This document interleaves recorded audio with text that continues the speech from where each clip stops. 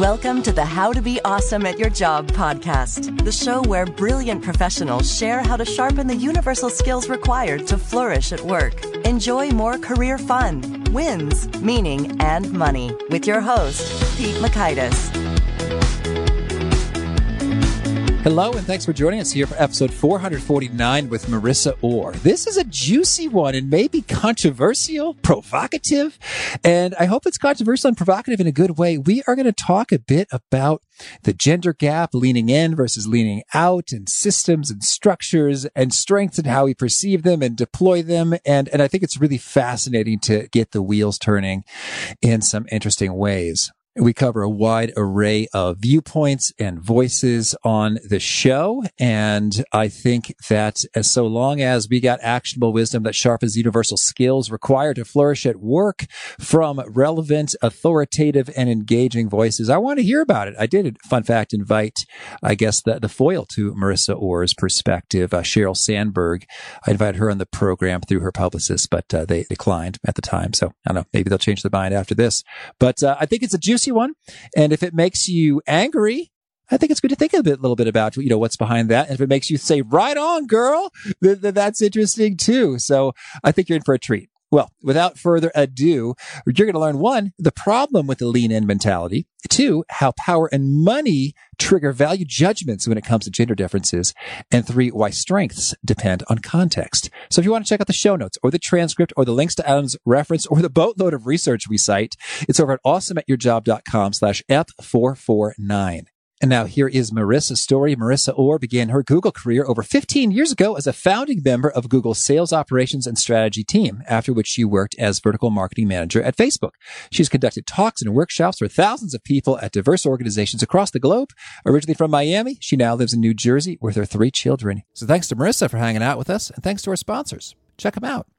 One sponsor to check out is LinkedIn Jobs. Did you know that you can post a job for free at linkedin.com/beawesome? And with a fresh year, perhaps you're like many small business owners looking for some fresh insight and talent to make 2024 extra amazing. Well, LinkedIn Jobs has created tremendous tools to help you find the right professionals for your team faster and free. I love how they make it so easy with their promotion and selection tools. LinkedIn isn't just another job board. No. LinkedIn has a vast network of more than 1 billion professionals, which makes it the best place to hire. Here's some fun facts. 86% of small businesses get a qualified candidate within 24 hours. And small businesses rate LinkedIn Jobs number 1 in delivering quality hires versus leading competitors. You can post your job for free at linkedin.com/beawesome. That's linkedin.com/BEAWESOME, as in you are being awesome, be awesome, to post your job for free. Terms and conditions do apply. Here is Marissa. Marissa, thanks so much for joining us here on the How to Be Awesome at Your Job podcast. Thanks. It's great to be here. Well, I'm excited to dig into your perspectives. I think it will be provocative in a fun, thought-provoking kind of a way. But maybe before we go there, let's hear about your love for reality TV. It's a great way to start out in terms of setting my credibility, but that's okay. So it's my escape. I don't watch it as much as I used to. Years ago, I lived on Bravo, a steady diet of Bravo TV, Real Housewives of New York, New Jersey, Atlanta, LA, wherever. And I've always been a big fan of The Bachelor and things like that. In the past few years, my time has been crunched and I haven't gotten to watch it nearly as much as I would like to, but I'm still a fan. I'm not going to lie. I'm not ashamed. My brother loves The Real Housewives as well. And you articulate from your worldview and preferences and values and such, like, what is it that you dig about the show? No judgment. I genuinely want to understand you. Yeah. And no offense taken. Like I said, no shame here about it. So I think if I'm really kind of digging into why these shows appeal to me so much, and I don't mean to turn it into something highbrow because it's certainly not, but I have always just been fascinated by the drama of humanity. And these women on this show are such caricatures of people that we all know in some way that I just find it fascinating in terms of even just like observing people and how they act. For example, on The Bachelor, I also love to guess based on what I'm reading from The Bachelor and the contestants or whatever, their body language, what they're saying. It's fun for me to guess who's going to make it on to the next round. It sharpened my ability to sort of read people's behavior. And when you're right, it feels great. And when you're wrong, you learn something. So that's really The Bachelor. But Real Housewives is just an escape. It's drama. It's kind of like, why do people like to watch sports, right? They're not participating in the sport. It gives them a little kick, right? To like root for a team. I think it's a similar thing. It gives me a little kick. It's fun. I find these people crazy and hilarious, and I work so much. I make so many decisions every day. It's fun to just watch other people and kind of laugh at them or with them. I hear that sometimes at the end of the day. It's like, I want to do the opposite of thinking. Mm-hmm. Yeah. What is that? Yes. There's nothing wrong with it, I think, as long as it's in moderation, I suppose. Well, now I want to hear about your book, Lean Out. What's the big idea here? So Lean Out is really, quite obviously, a counter argument to Lean In, but really a counter argument to most of modern day feminism, because we have been throwing the same solutions at the gender gap and at women at work for 20 years, and virtually nothing has changed in terms of the numbers. The first part of Lean Out really explains everything that modern feminism and conventional wisdom, frankly, has gotten wrong about women at work. And one of those things, a broad theme, is that equality doesn't mean we all have to be the same. We don't have to like the same things, want the same things, get the same things. I mean, after all, diversity is about diverse set of interests, talents, strengths, perspectives, and experience. So that's one of the big themes. There's a lot more underneath that, but I don't know if you want me to go further or. Oh, sure. We're going to talk about all kinds of things. Okay. I'd say one of the themes in your book is you say that there is a systemic dysfunction in our workplaces. Can you kind of paint the picture there? You know, what is it that is broken? Well, let me set that answer up first with a little bit more detail around the difference in the premise of Lean In and Lean Out. The general premise of Lean In really pins the blame on women for the gender gap. And the prescriptions for success hinge on women acting more like men. So being more ambitious and assertive. Whereas Lean Out really pins the blame on our institutions, which have not changed since the industrial age, at a time where there were virtually no women in the workforce. And since then, our entire economy has transformed and the composition of our workforce.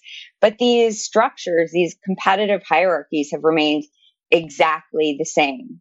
And one of the things that I ask in the book is, what makes more sense? Rewiring women and their personalities and what they want, or rewiring a system to better meet the needs of a more diverse workforce? I think part of my problem with Lean In and that whole school of thought is that it dismisses women's wants and needs as a product of culture. And I think instead of dismissing women's needs, we should embrace them, because men and women a lot of times want different things at work. And we should embrace those differences instead of sort of dismissing what, women's concerns are and attributing it to a product of cultural oppression. Okay. Oh, all right. So there's so much good stuff to dig into here. So first, I just want to get really clear on terms here. So when you say the gender gap, what are we talking about here? I refer to the gender gap to explain the fact that there's 4% of Fortune 500 CEOs, for example, are women, or there's a highly disproportionate amount of the C-suite and executives in corporate America are men. And it's a great question, because in the beginning of the book, I really define the scope, which is corporate America, which is very different dynamics than, small businesses or education, or even things like being a doctor or a lawyer. One way to look at that is through the lens of academia, which you mentioned. So women dominate academia, and they have for many, many years. a big question is, why doesn't that dominance last after graduation? And the conventional wisdom, again, points to, culturally reinforced behavior of women bodes well in school, but not in the corporate world. Whereas my argument is that that's not the explanation. What's really happening is in school, performance is graded objectively. If you get 94 out of 100 questions right, it doesn't matter what your personality is. It doesn't matter how long you studied. You still got a 94. And in the corporate world, especially in today's knowledge economy, it's really hard to tell who's doing a good job. We don't have grades. So we grade, instead of on competence, we grade on visibility.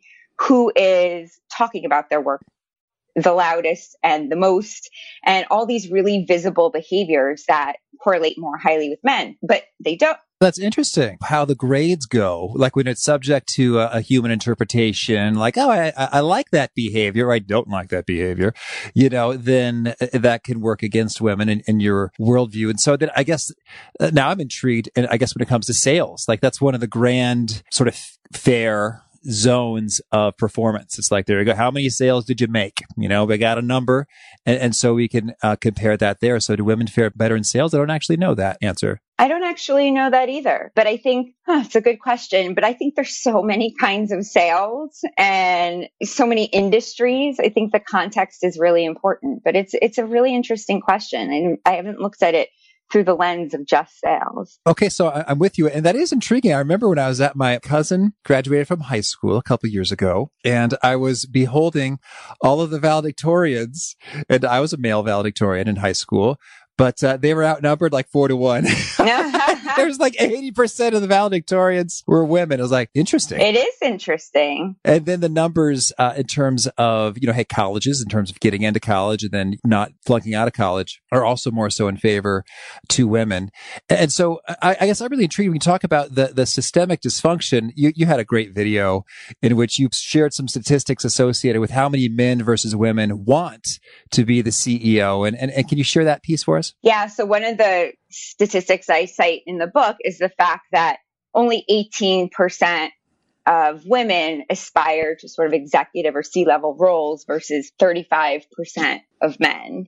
And I think what you're talking about is it when I said that means the majority of the population doesn't want to be CEO. Why don't we look at what's wrong with the job instead of all the people who don't want it? Indeed. Yeah. I think that's a compelling point there. So what is wrong with the job and the systems and the hierarchies and the competitiveness? You say it's old. It's from the Industrial Revolution. And so what about that is suboptimal here now today?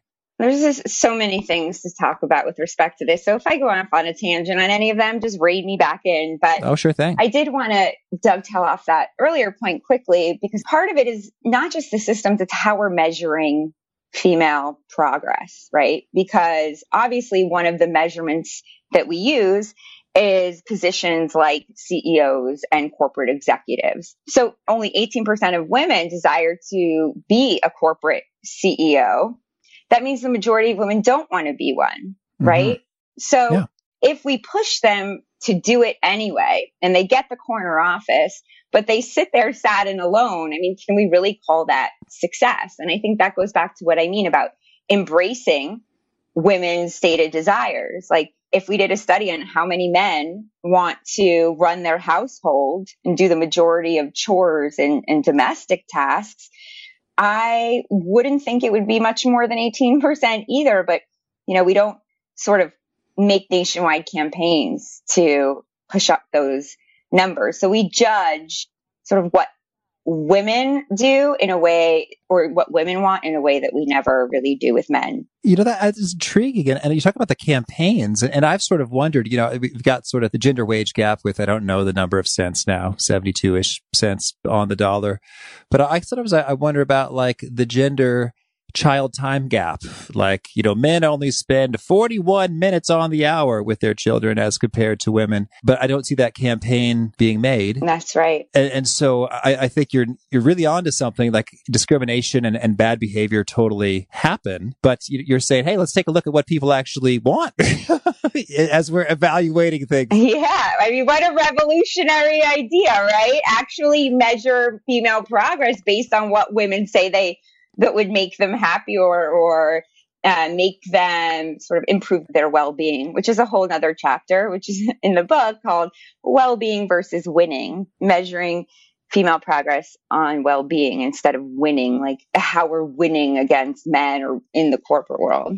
So, but should I go back to your question about what I mean with... Oh, please go. Can you continue? Okay. I was going to go back to the original question, which was, I think, how the systems are broken. So one of the ways is what I mentioned about grading on visibility versus competence, because in a knowledge economy, and anyone who works in a big corporation knows that it's really hard to tell these days who's doing a good job. When your job is to create marketing campaigns and strategies and even service customers, most people don't even agree on what success looks like, let alone know who's achieving such success or making an impact.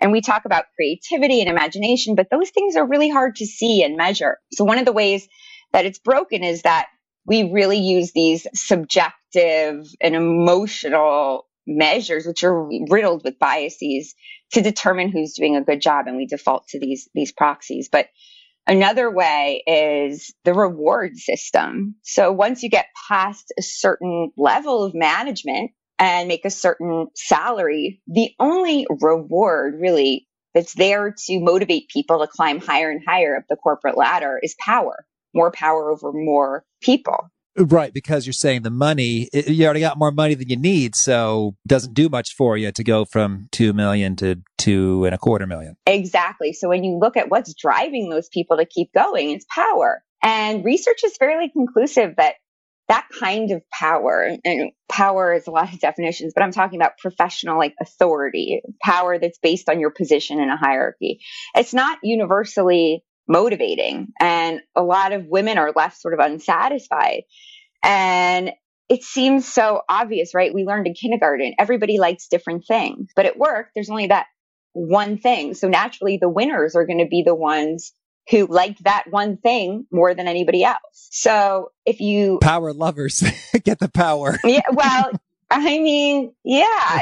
What kind of, one of the things I joke about, but like, have you ever seen a corporate CEO that is kind of more like a hippie than like a Gordon Gekko? No, the profile of winners are always going to be the same if you're only motivating a very narrow subset of your workforce. So one of the things I talk about is increasing the variety of incentives. There's other ones too, but I'll pause here if you want to go in a different direction or have a... Well, that's cool. Yeah. So it's a good point. I mean, just while we're there, what are some of the other incentives that should be on the menu? Well, research also shows that women have less, their life goals are, fewer of them are focused on this kind of power. They have more life goals and they're more varied. And some of that is balance. I would have traded $50,000 worth of my salary for increased flexibility.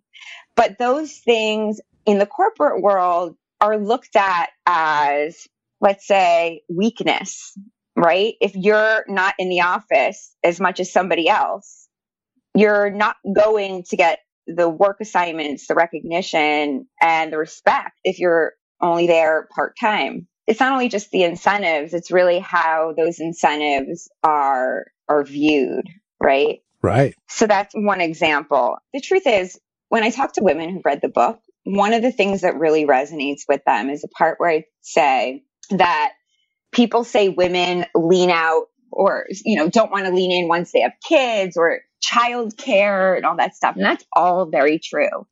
But I think there's another reason. And I think when women start having kids and get into more of their like middle to later 30s, with their time squeezed, they have dramatically lower tolerance for the office politics and BS, frankly. And so many women I know want to go to work and do a great job, and they want work that's meaningful. But there is just so much politics and bureaucracy and stuff that really doesn't matter.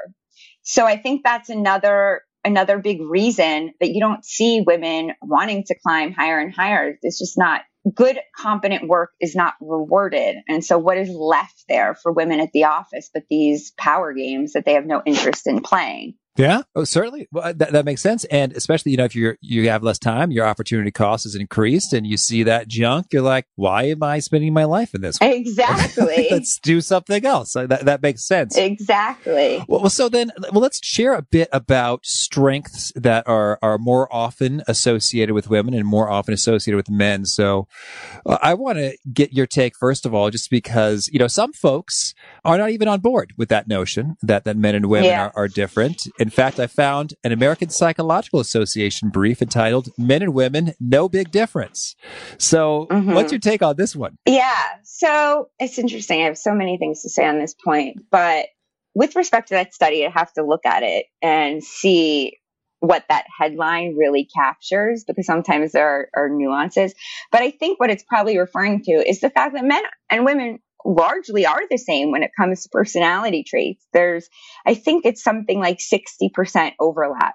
So yeah, that makes sense. However, at the extremes, and 40% is not insignificant, there are differences. After all, testosterone is proven to run, we all know that is, men have more and women have more estrogen, and that those hormones influence our behavior. So I don't think that we can sidestep that sort of biological fact. But the other thing is, I don't know, I have 2 boys and a girl, and everybody talks about freely, oh, boys are like this, girls are like this. There are certain elements of their behavior and personality that are different. And we joke about it. And if you say to your mom friend or whatever, oh, my boys are so wild, your girls play so nicely, girls are, they're not as rambunctious, whatever. Nobody accuses you of being sexist for saying that. It's kind of something we all intuitively see with our own eyes. But the second you put an element of power into the equation, people go crazy and take a lot of issue with that. I mean, for example, when the book Men Are From Mars, Women Are From Venus came out all those years ago, I don't recall that being a controversial thing. It was focused on the therapeutic and communication aspect to it. So we accept that in a way. But when it comes to power and money, I think people really take issue because they believe that if we say men and women are different, that it's implying one's better than the other, or one's weak and one's strong. If you say more women like red and more men like green, there's nothing offensive about that. How dare you, Marissa? Right. People would accept that without an argument if that's what a study said. People wouldn't bat an eye. But it's when you put in things like women don't want professional authority as much as men, people start to see that as they start making value judgments on it. I think that's really people's issue, is the value judgment. When you report on things like this, if they perceive one as better than the other, it makes people defensive. But when I say women don't want professional authority as much, I don't mean women don't want power. Power is a much broader concept, and that's just one kind of power. I think women wield an incredible amount of power in this world. It's not the power through a male worldview. Men have a very different relationship to power. So the power men and women wield are different in a lot of ways. And the only reason that would be offensive is if somebody's making a value judgment on one being better than the other. That's an interesting perspective there. So folks tend to get really riled up when it has to do with power. But if it's about boys and girls and what they do in the play yard or color preferences, then it's no big deal. So, okay. Or like if you say men like sports, watching sports more than women, and, That's women outrageous. like, yeah, it's right. Like nobody cares when you say it on things that they don't believe is superior. Well, and it's intriguing as when you talk about sports. Now we're talking about consumer activity. I mean, now these are just facts that every marketer knows. Like, well, yeah, I mean, this product is interesting for women or for men, which is why we're pursuing, advertising in particular channels, because those are also consumed disproportionately, more so by women, more so by men. Fun fact, the vast majority of my audience is women. Hi, girls. Isn't that interesting? How to be also... Hi, ladies. But we also have about a quarter gentlemen. So hello to you as well. Hello, man. Okay, so with that being established, then what are some of the research findings about the strengths that show up at work that are more so tend to be represented more frequently in women, and then more so represented among men. Yeah. Something is a strength only in context, right? Because let's take the corporate world, which is mostly competitive. Google and Facebook, it was a zero-sum game. It was a very intensely competitive. I mean, people think of these companies as very sort of progressive, new wave, organizations, but their structures are exactly like any other corporation. And these are very intense zero-sum games.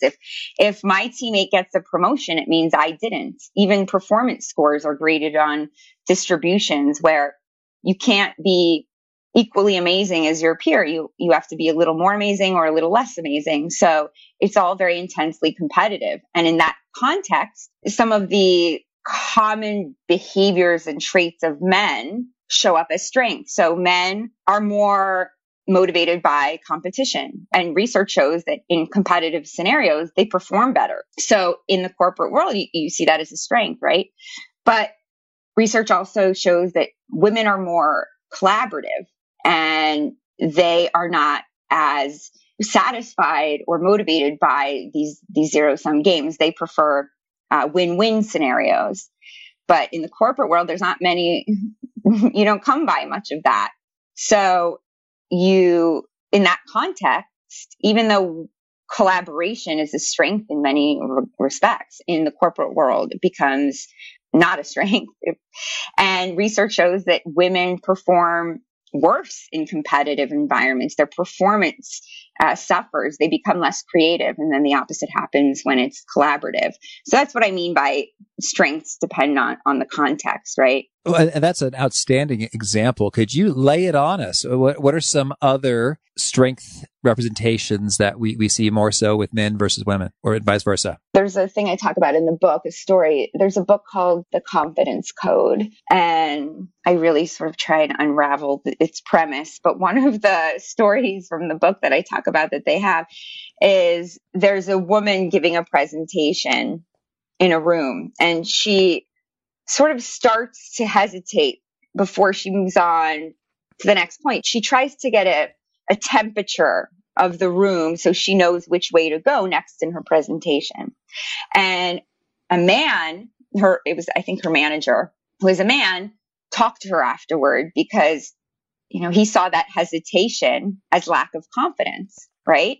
And he said, these things hurt women. They show up as less confident. When I read that story, my first thought was, she's demonstrating empathy. More women have a talent for taking the temperature of a room, building consensus. So that was my interpretation of what she did there. And if the goal was to really build a consensus as a team and move forward, she was doing great. If the goal is to act like you know everything and that you have this unfallible certainty and are decisive, then she failed at that, right?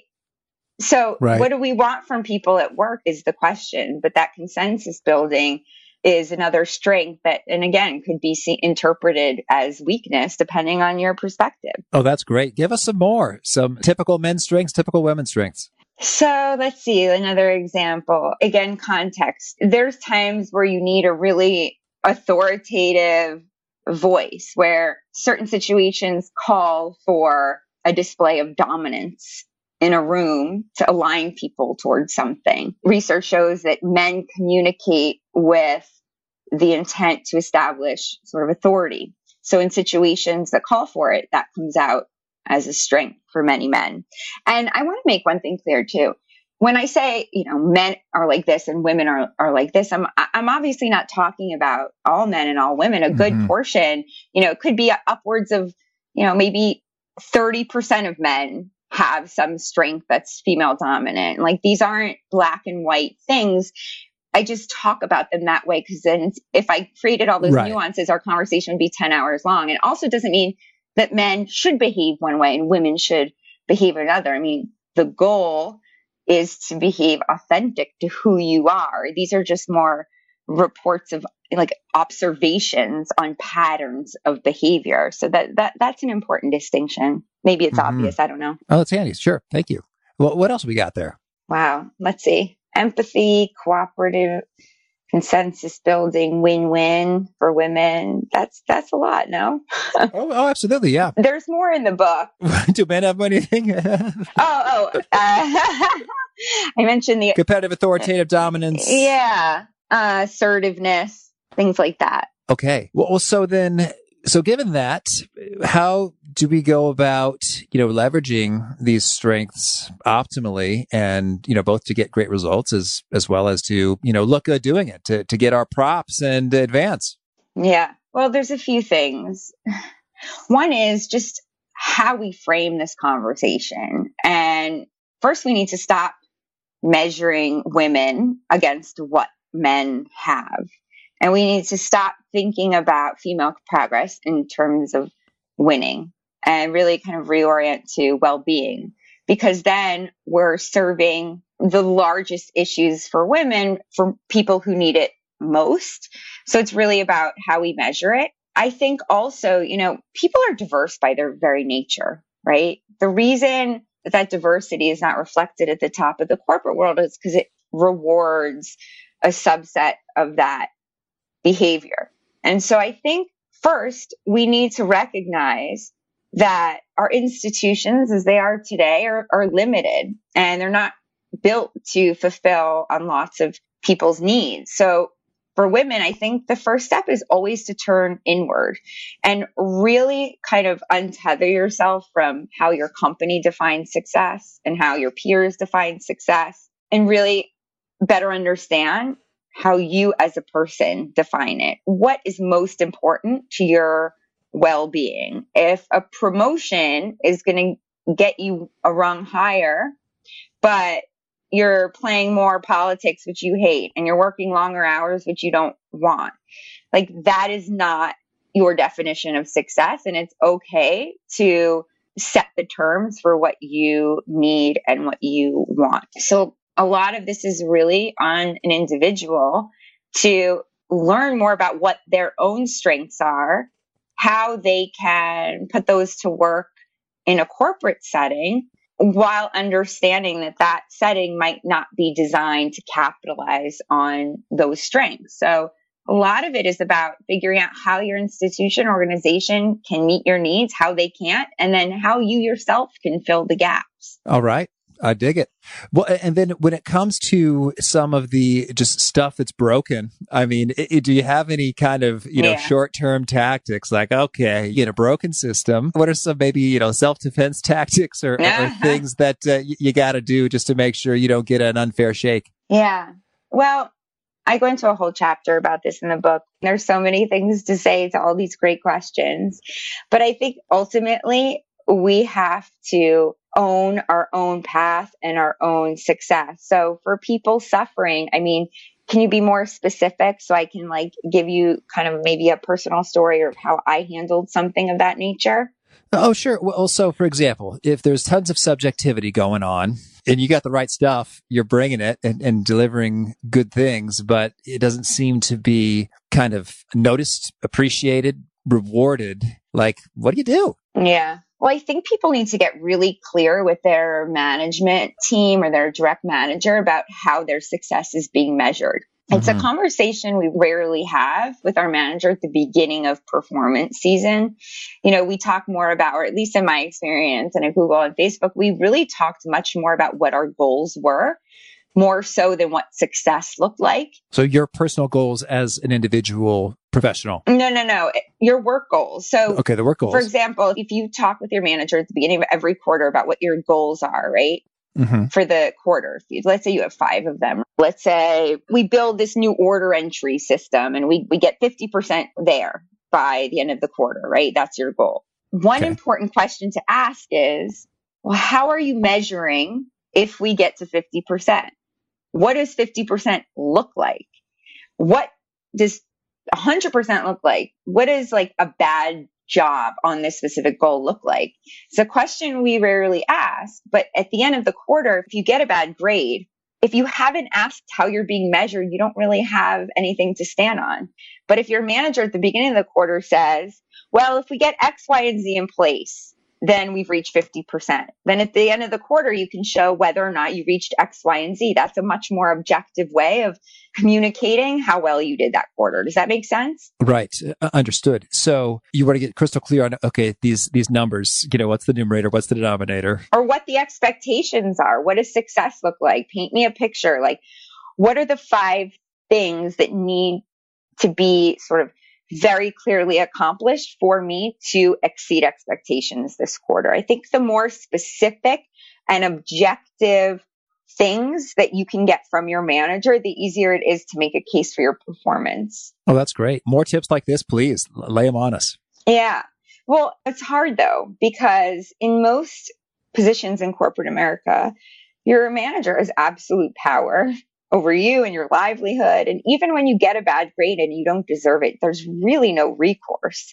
So sometimes all of this advice is meaningless because you are basically, your career is at the whim of this person with total power over you. It's kind of like tyranny by another name. So I think until our corporations have better systems in place to like checks and balances on some of that power, so that if you did do those 5 things and you still got a bad grade, there's something in the company that you can, a team or, HR is really mostly there to serve the people in power. So I would say HR, but they're not set up with any real authority to help. So I think part of the onus is on organizations to rebalance that power a little bit to the employees, so that if you do a good job and you do get a bad grade, if you have these objective measures, like, I don't want to say a court, like, a trial, there needs to be some recourse, and showing these objective metrics helps that as well. Okay, cool. I just want to be real about it, because so much business advice that people give in theory is great. But when you're in a power structure under somebody with total power over you, it's kind of doesn't matter. Oh, I hear you. Well, Marissa, tell me, anything else you want to make sure to mention before we shift gears and hear about some of your favorite things? No, I think we covered it. Okay. Well, can you share with us a favorite quote, something you find inspiring? I hoard quotes. So it's like a little like asking to pick favorite children. But one quote that I love, because I think it has a lot to do with kind of the story of me and my work life and how I came to write this book. It's a proverb. Until the lion learns how to write, every story will glorify the hunter. Thank you. And how about a favorite study or experiment or bit of research? One thing that's in the book that I love is research showing that disagreeable people, so people that are not very likable, let's say, and disagreeableness is agreeableness, one of the 5 big personality trait categories.